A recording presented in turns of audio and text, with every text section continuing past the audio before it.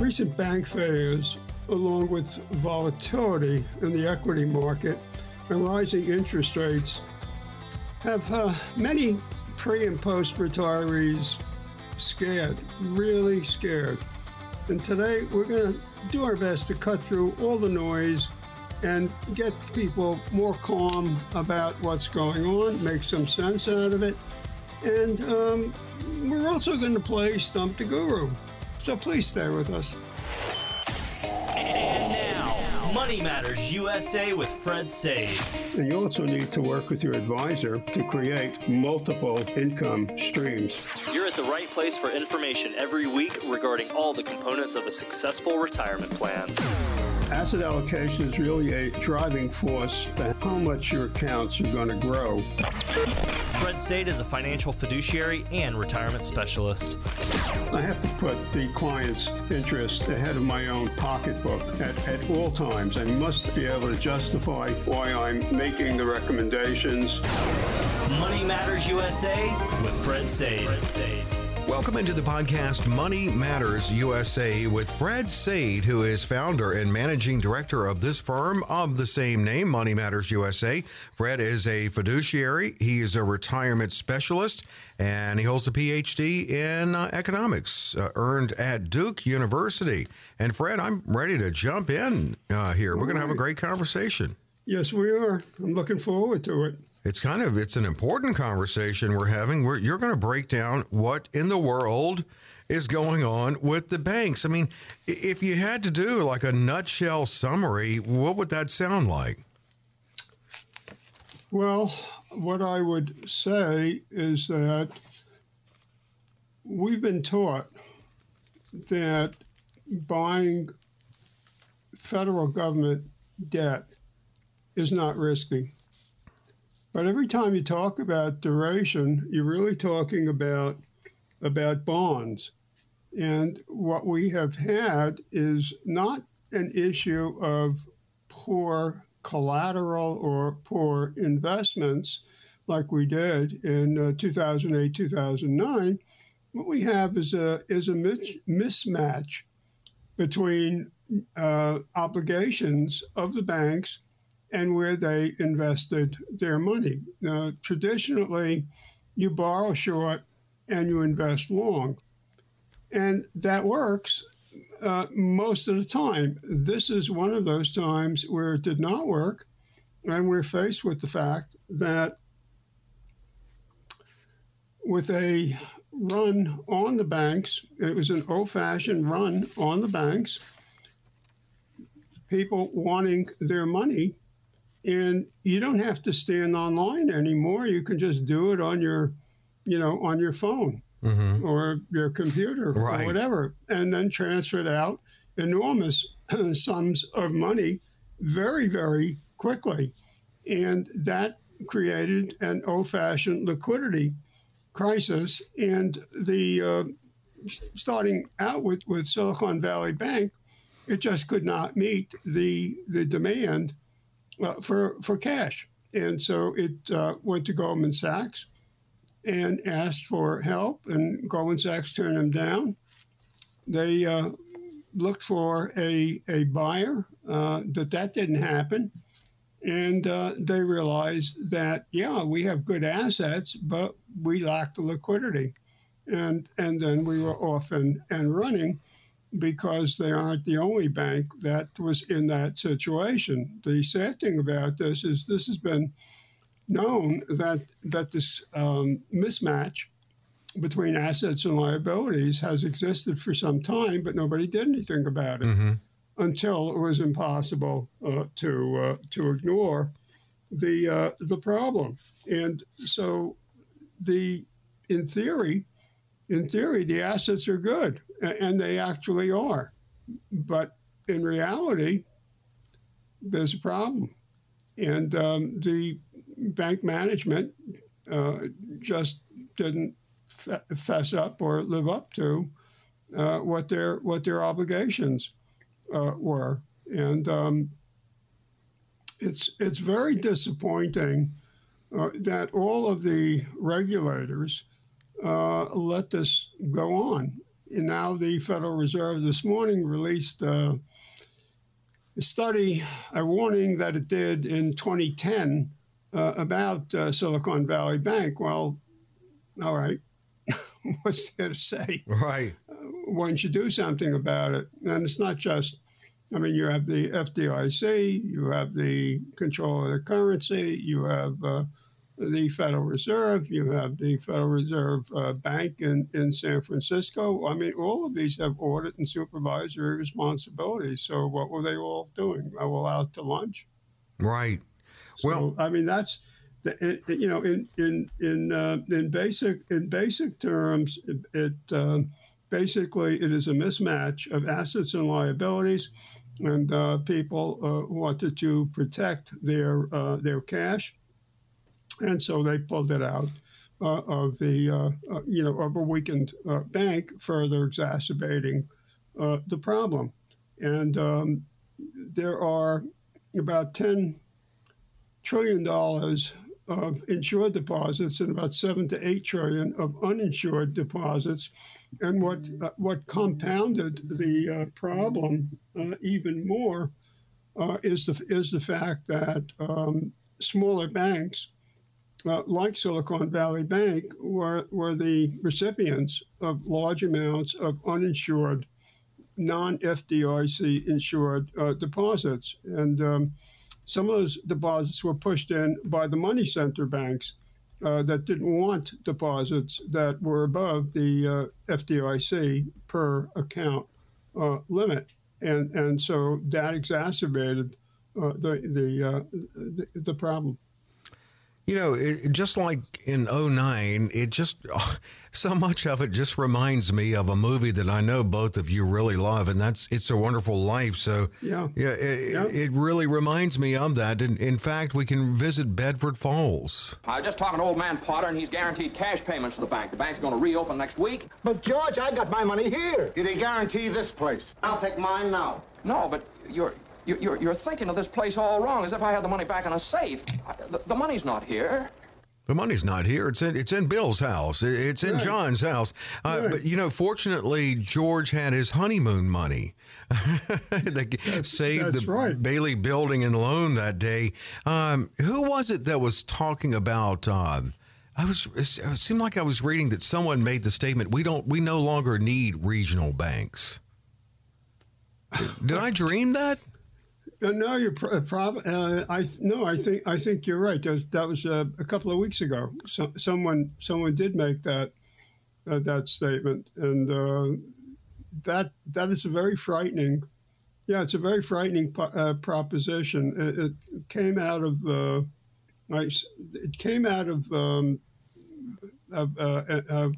think it was Ginny Sohn, Sohn, who the administration withdrew her nomination to head the Federal Trade Commission, but I believe she's the one that made that statement. That's a scary. Very scary proposition. Now, I know that it was announced that there was an emergency reserve that was put together in order to bail out the three banks that were at issue here, but that does not seem to have been enough, and the threatened banks, or the banks that are effectively insolvent, and it's only these troubled banks that have the FDIC cap limit removed. So that's not all banks. And there's a lot of upset in the Senate, maybe in the House, but certainly in the Senate, that Janet Yellen, in her Senate testimony last week, at the end of the week, said that the Chinese banks, the Chinese companies who have ties to the Chinese Communist Party and the Chinese People's Army, those companies are also being bailed out.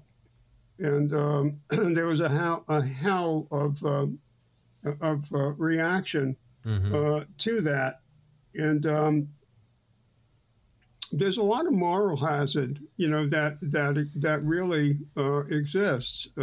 I might get to that in a moment, but the question is, and this is raised this morning, where the community banks are asking that their depositors be protected up to unlimited protection for the next 2 years.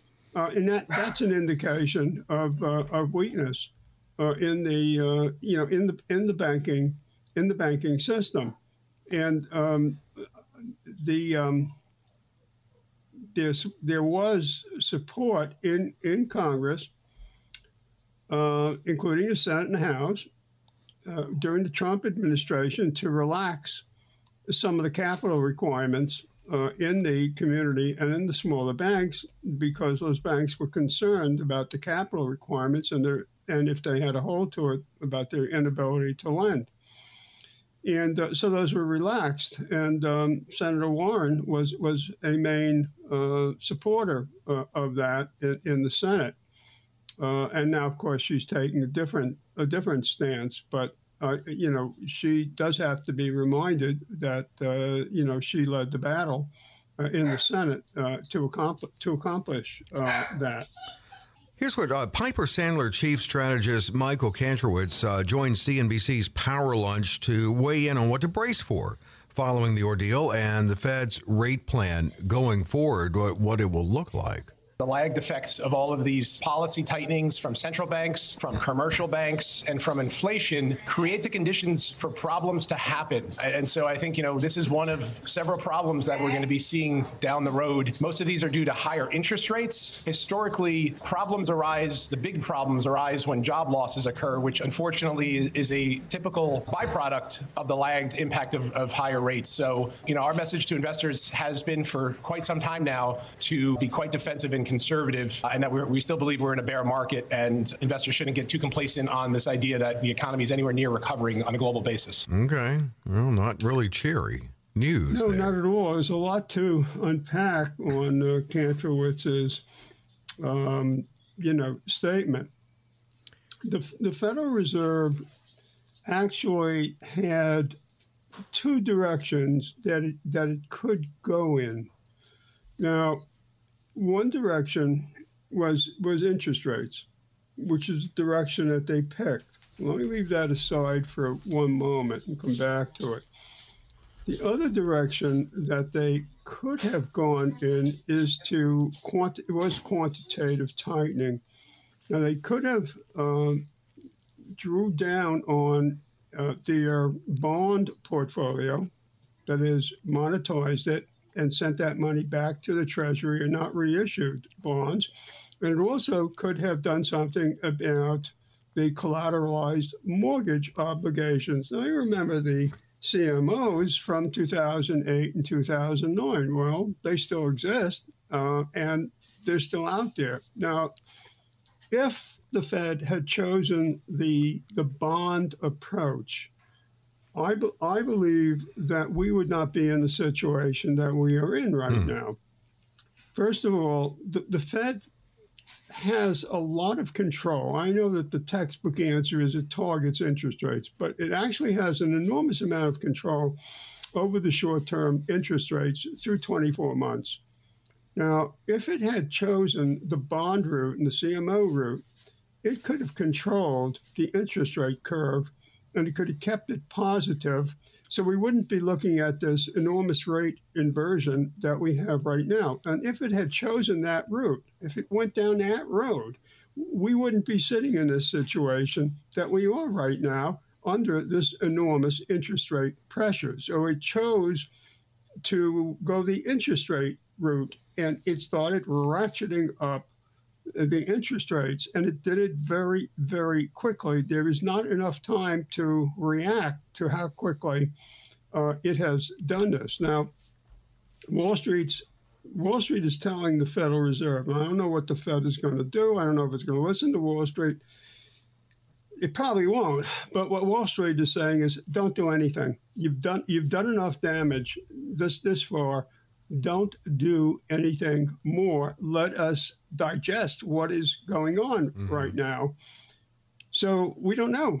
We'll know very shortly whether or not they're going to do nothing or whether they're going to go for that 25 basis point increase because they're already invested in that and then do nothing. We just don't know. The other thing that's really at issue here is the Federal Reserve fighting the last battle? Is it fighting the last war?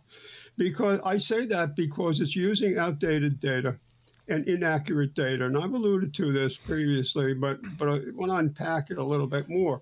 They're relying on data from the Commerce Department, the Bureau of Labor Statistics, that the data is inaccurate. It's very lagging data. If it wants real accurate data, it can go to the Cleveland Federal Reserve. If you want to know what inflation is doing, if you want to know what is going on, you go to the Cleveland Fed, and they have all the information that you could possibly want, and it is accurate information. Now, Stanford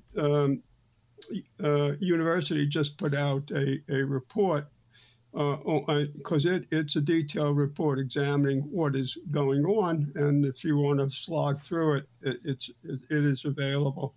The other thing about the interest rates is since rates are inverse to yield, the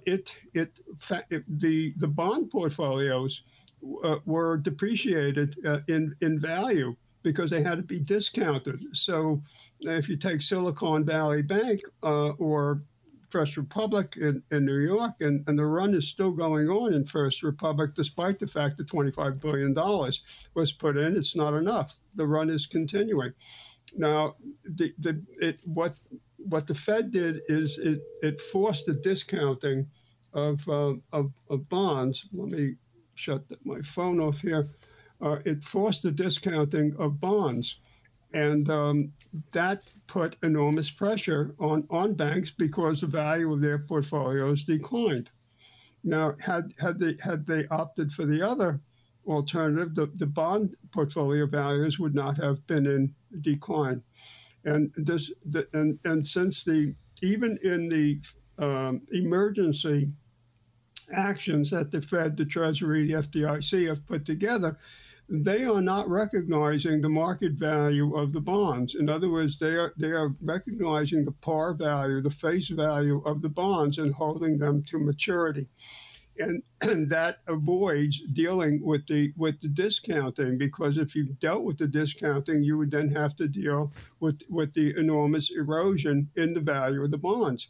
Now, I can remember, I guess it was late spring or maybe early summer, I heard Jamie Dimon on Maria Bartiromo's program. And he was complaining at that time about the fact that the Federal Reserve was forcing the money center banks to buy Treasury debt. And he was saying, we don't really want to buy any more Treasury debt, but we don't really have a good choice. We really have to keep on buying it. And that's true for the handful of primary dealers who are only in the Treasury market. There aren't many of them. It's not, it's not a very attractive market. There's no diversification in it. So that leads me to the conclusion but right now the banking system is really quite fragile, and anything could set it off. And the other thing that bothers me about the Federal Reserve is that it doesn't appear to be recognizing that right at this moment we're in a deflationary situation. Yeah, that's hard to believe. You go to the store, and you see the prices of everything. But if you look at the price of crude oil and other energy items, commodity items, you'll see that the prices have come down. So right now we're in a deflationary moment. If the run on the banks keeps on going, and if the policies are not acceptable to depositors, and in other words, they just don't believe them, just don't believe what the government is saying, then we could be in for they may call it a recession, but it'd be a lot worse than that. It would be a depression. Wow. So I mean, we are in a very dangerous situation, and it could entirely have been avoided if the Federal Reserve had chosen a different course and had not chosen to rely on interest rates. They could have used bonds and gotten short-term rate control, the yield curve under control, and we wouldn't be facing this situation. Now, let's not forget all the spending all the money that was printed between printing money, issuing bonds, issuing short-term Treasury bills. This not really in the most efficient way. Are you talking about during the pandemic? Yeah. I mean, not at all.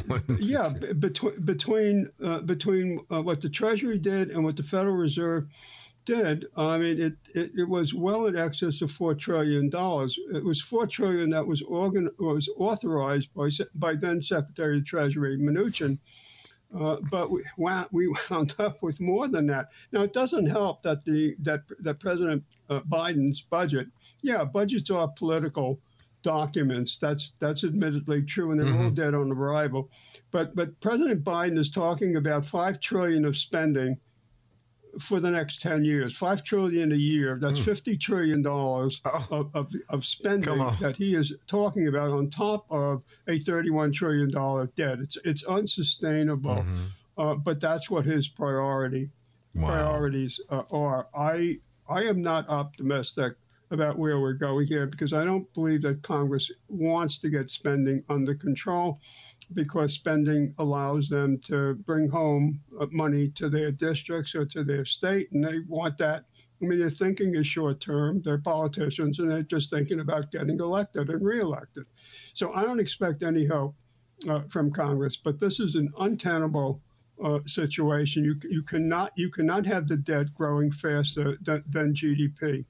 That is a recipe for disaster. You know, there's a big debate out there right now.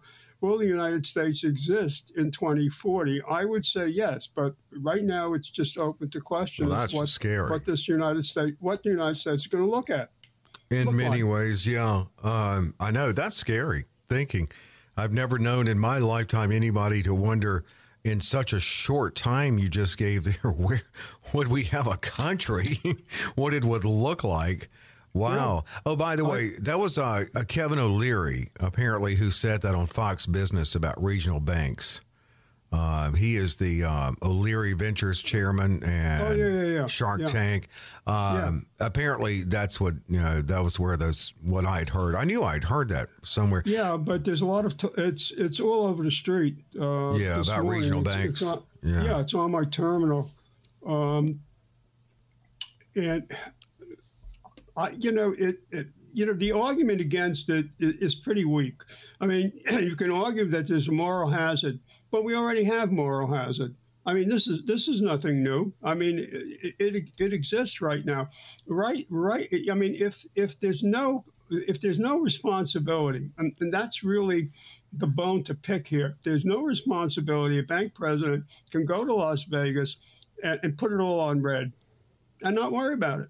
Yeah. So I mean there has to be some way to hold these people accountable. And in terms of uninsured deposits, I personally think that payroll accounts should be protected regardless of their size. Now, huge corporations may have 3, 4, 5, 6 different banks, but small companies generally only have one, maybe two, in a situation where they may be, borrowing a lot and need a second bank.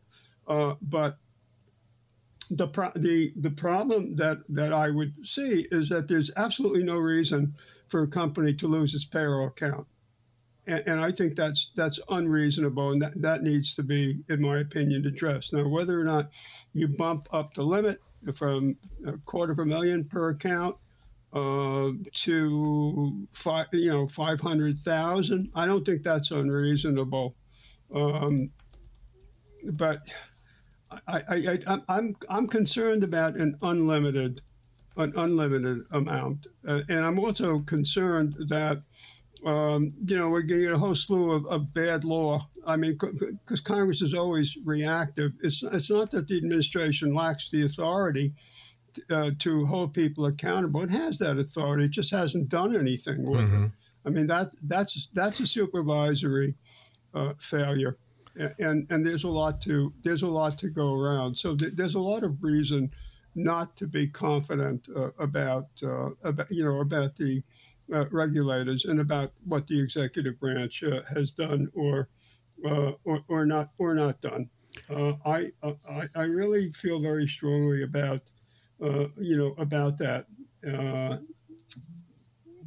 and I have no idea what is going to happen here. We're going to have to see how this how this plays out. I don't think anybody. You really have to be clairvoyant to think that what is going to happen. The other thing that disturbs me is that what the spread, the spread on treasuries for an American bank, the spread on treasuries is about 90 basis points. That's what they keep. European banks, and this helps us with understanding Credit Suisse. European banks, their spread is much lower. It's about 26 to 36 basis points.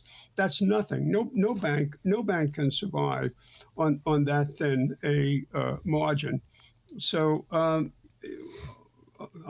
Sunday afternoon, when it was announced that UBS was interested in buying and made an offer, it was very interesting to me that the offer went from $1 billion to $2 billion to $3.2 billion, for the bank, and I didn't think that any of that was all that high to get a bank, to acquire a bank that has such a major European presence. So then, they finally got paid for the value, I assume, for the value of their bond portfolio, which I'm not sure was in that first billion. The first billion, with the first offer of $1 billion was couldn't have been based on the maturity value of their bonds. It must have been based on the current value. Now, I've read a number of articles about this, but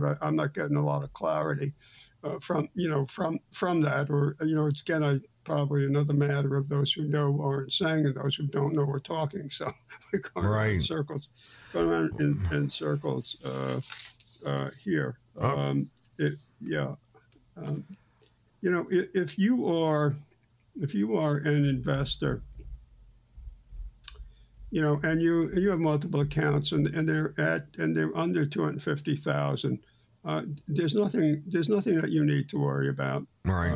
It's the FDIC, and I know we've got to take a break in a second here, but the FDIC covers 250,000 per individual, right? Is that per individual, per account? Per account. Per account. Okay. In other words, let's say you and your wife have separate accounts. You have an IRA, she has an IRA, you have a pension, and so on. So it will cover. I mean, it will. You can get over $2 million of coverage right now. Okay. Based on multiple, but they have to be multiple accounts. Different accounts. Joint accounts. Exactly. Okay. Okay. But if you're over the 250,000 limit, then you have uninsured accounts. And when the Dodd-Frank law was amended, the four big money center banks, as I said earlier, were pushing deposits out. So Wells Fargo, in particular, was regarded as a conduit to Silicon Valley Bank because they pushed deposits out and pushed it over to SVB. So there's a lot. So I haven't really delved into that a lot. I'm just saying what the discussion was earlier this morning when I was at the gym and I was listening to the conversation about the tie-in, if you will, between Wells Fargo and Silicon Valley Bank. Okay. Well, we need to take a break, but because we still got 2 questions to get to on Stump the Guru, so we'll jump into that. I'm sure there's going to be more to talk about with this. We'll tell you how to submit your question to Fred too on Stump the Guru. That is coming up on Money Matters USA.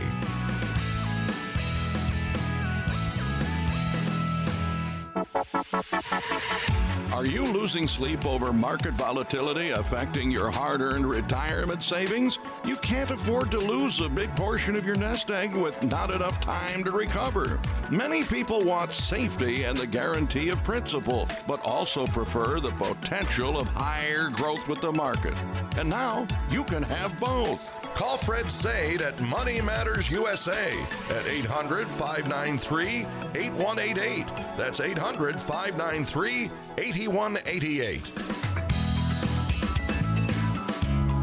We're back with Money Matters USA and Fred Zaid. We talked a lot about because it's the big issue now. It's certainly the water cooler talk in financial conversations in offices around the country, and that's the banking sector situation. I don't know if it's big enough to call it a crisis, Fred, but certainly a concerning situation to many. We're going to get to Stump the Guru in just a second, and I want to tell you how you can submit a question to Fred. That's really easy. You can either connect with Fred on LinkedIn, or you can go to the website moneymattersusa.net. If you click podcast, you'll get the drop down for Stump the Guru, and that's where you can send your question in. And we've got a couple to get to. Just one closing note, and I know, again, we'll talk more about what's going on in the banks, Fred, but with your clients, how before we get to the Stump the Guru questions, how do you set them up so then they don't have to panic in situations like this? Well, one of the things that we do is we take them through a risk assessment, and we look at both risk tolerance, which is really how much money are you prepared to lose, and we look at risk capacity, which is not psychometric. It's really based on hard stuff, like age, marital status, gender, how much money you have, your lifestyle, when do you plan to retire. Hard facts that you either have or you're planning around. And what we are interested in is managing risk. Risk is always present. And we want to be able to manage that so that we can quantify risk, but we want to limit it to 10 or 11% of the value of the portfolio, so recovery is relatively quick. And this is an ongoing process, and if you can control risk, you're way ahead of the game, because Benjamin Graham said that the essence of investing is controlling risk. It's not about managing returns. So that's where our focus is. And at this point, the risk is always present, but at the moment, it's something to be really concerned about, because if you take the wrong road, make a mistake, it can be awfully hard to recover from it. So it's not just a matter of being calm. Yeah, calm is important, but understanding how much risk you have, how much risk are you prepared to take, what are you prepared to lose, and what is appropriate. Last week we talked about the fallacy of staying the course, and that can really be an issue. Well, we definitely, as with anything, any changes in the political landscape, Fred will not only watch it on behalf of his existing clients, but on the behalf of all of us on this podcast, and he'll keep us up to date on that. Let's move into Stump the Guru. We got a couple of good questions, as always, Fred. If you want to, again, submit your question to Fred Zaid, it's moneymattersusa.net. Click podcast. Not only right there can you scroll through all the past podcasts we've been doing. We are at, what are we at? podcast. 85. This is the 86th. This is the 86th podcast. So, yeah, we've been doing this for a while here, not to mention on the radio for a while. And even we had a good run on the video series, too, with Fred. So, yeah, definitely get that in and listen to the podcast. And then you can get the drop down there podcast at moneymattersusa.net for Stump the Guru and submit your question. Here's our first one, Fred. It says, there is so much information available that I get overwhelmed. It's like trying to drink from a fire hose. More specifically, I wonder how a unique event skews results and provides statistics that can be misleading. I worry about my decision making. I wonder if that question is really recent, like the ink is still fresh on it after what's going on with the banks. Yeah. As a matter of fact, that question came in on Sunday. Okay. So, I have no doubt about it. I think there are two issues. I think one is there's a lot of confusing information out there, and that a lot of that information is intended to cloud our judgment, make things unclear. And I think it makes it difficult to separate fact from fiction and make sound decisions. The other thing that I would say is that, and this is behavioral, and it's called availability bias. And what this means is that sometimes there could be something that is really an aberration, and that aberration sticks in our head. And when we are thinking about a problem or we see something, because it sticks in our head, it's very easy to recall it, and it can lead us to a false conclusion and gives us a false sense of reality. Now, here's a very simple example. We've all seen, at least one time, maybe more than that, the movie Jaws. And anyone who saw Jaws has this tremendous sense of the danger from sharks. Mm-hmm. And it leads to a conclusion that shark attacks are a major source of death when you're swimming at the beach. Now, when we go to the beach and take our grandkids, watch out. Watch out for the, for waves, for the undertow, and watch out for sharks. Mm-hmm. The lifeguards, all that stuff. Well, the truth of the matter is that what I just said is a false conclusion, because deaths from horses are greater than deaths from sharks by a ratio of 20-1. Wow. So, that's falling off the horse. I'm assuming. Getting kicked by the horse, getting bucked by the horse, getting bitten by the horse. Well, yeah. Horses are not like your pet poodle. No, they're not. Dogs. They're more lovable than sharks. Horses are dangerous. Yeah, horses are dangerous, and that's something that people don't recognize. So availability bias goes into your memory, and it leads you to false and conclusions, and it can affect decision making. So that's a great question. Yeah, it is, and that reminds me of. Have you read about the Mandela effect? It actually goes back to origins with Nelson Mandela.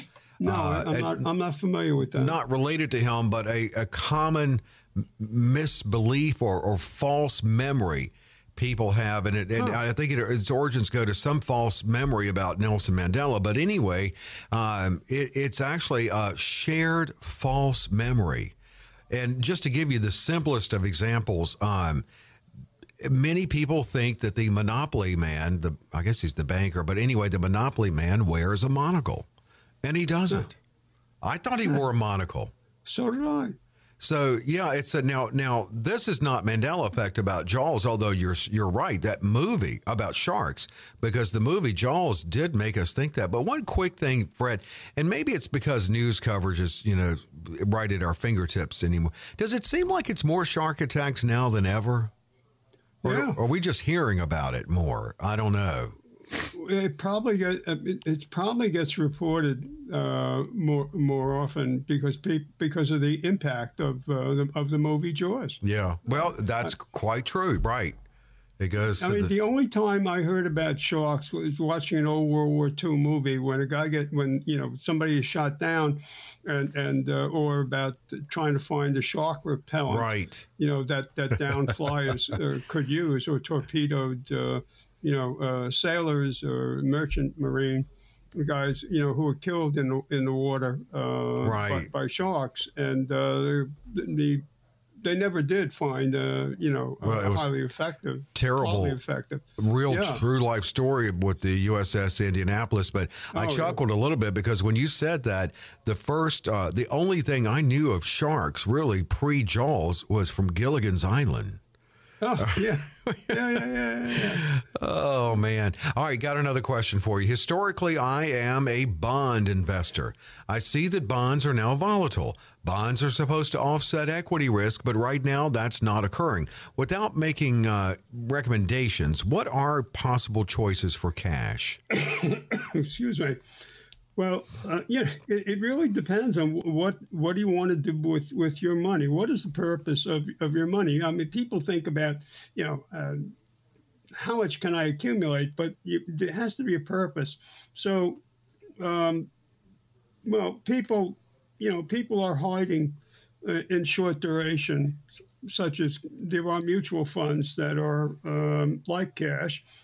There's a very large increase reported by LIMRA, the Life Insurance Marketing and Research Association, in people buying short-term multi-year guarantee annuities. Those have a fixed interest rate.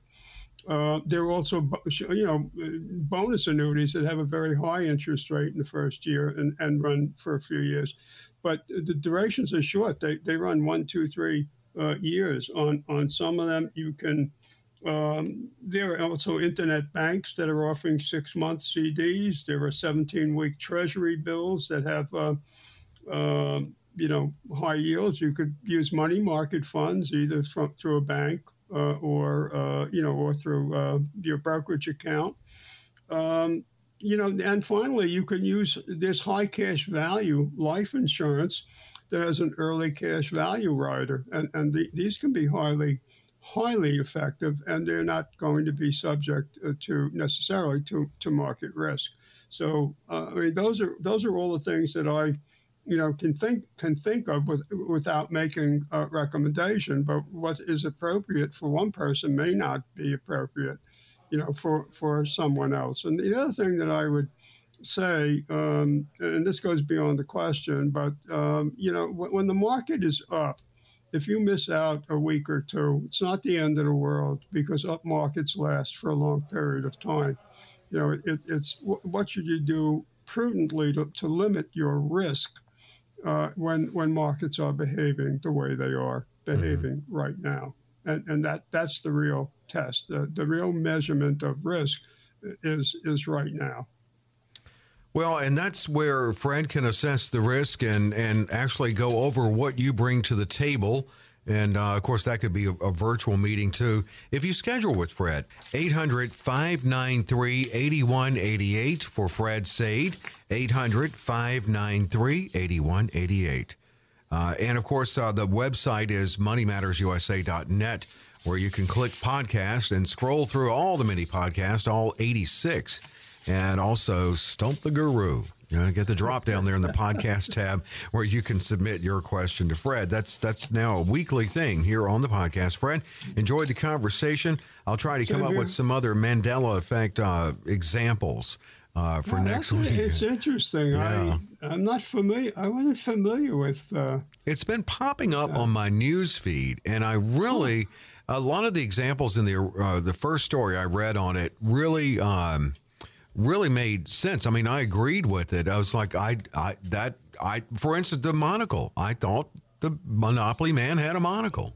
So do I. I mean, I have to look at the box. Yeah, he definitely he doesn't have it. But it does go to vivid and detailed shared memories that Nelson Mandela had died before he actually died in 2013. So, yeah, that's the origin of that. Anyway, I'll see if I can find some more on it.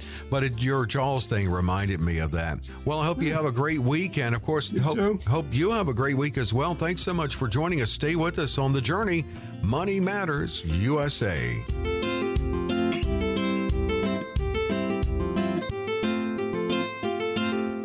Investment advisory services offered through Money Matters USA, LLC. Fred Sade and his guests provide general information, not individually targeted personalized advice, and are not liable for the usage of information discussed. Exposure to ideas and financial vehicles should not be considered investment advice or a recommendation to buy or sell in any of these financial vehicles. This information should also not be considered tax or legal advice. Individuals should consult with a professional specializing in the fields of tax, legal, accounting, or investments regarding the applicability of this information for their situation. Past performance is not a guarantee of future results. Investments will fluctuate, and when redeemed may be worth more or less than when originally invested. Any comments regarding safe and secure investments and guaranteed income streams refer only to fixed insurance products. They do not refer in any way to the securities or investment advisory products. Fixed insurance and annuity product guarantees are subject to the claims paying ability of the issuing company and are offered through Money Matters USA, LLC. By contacting Money Matters USA, you may be provided information regarding the purchase of insurance products.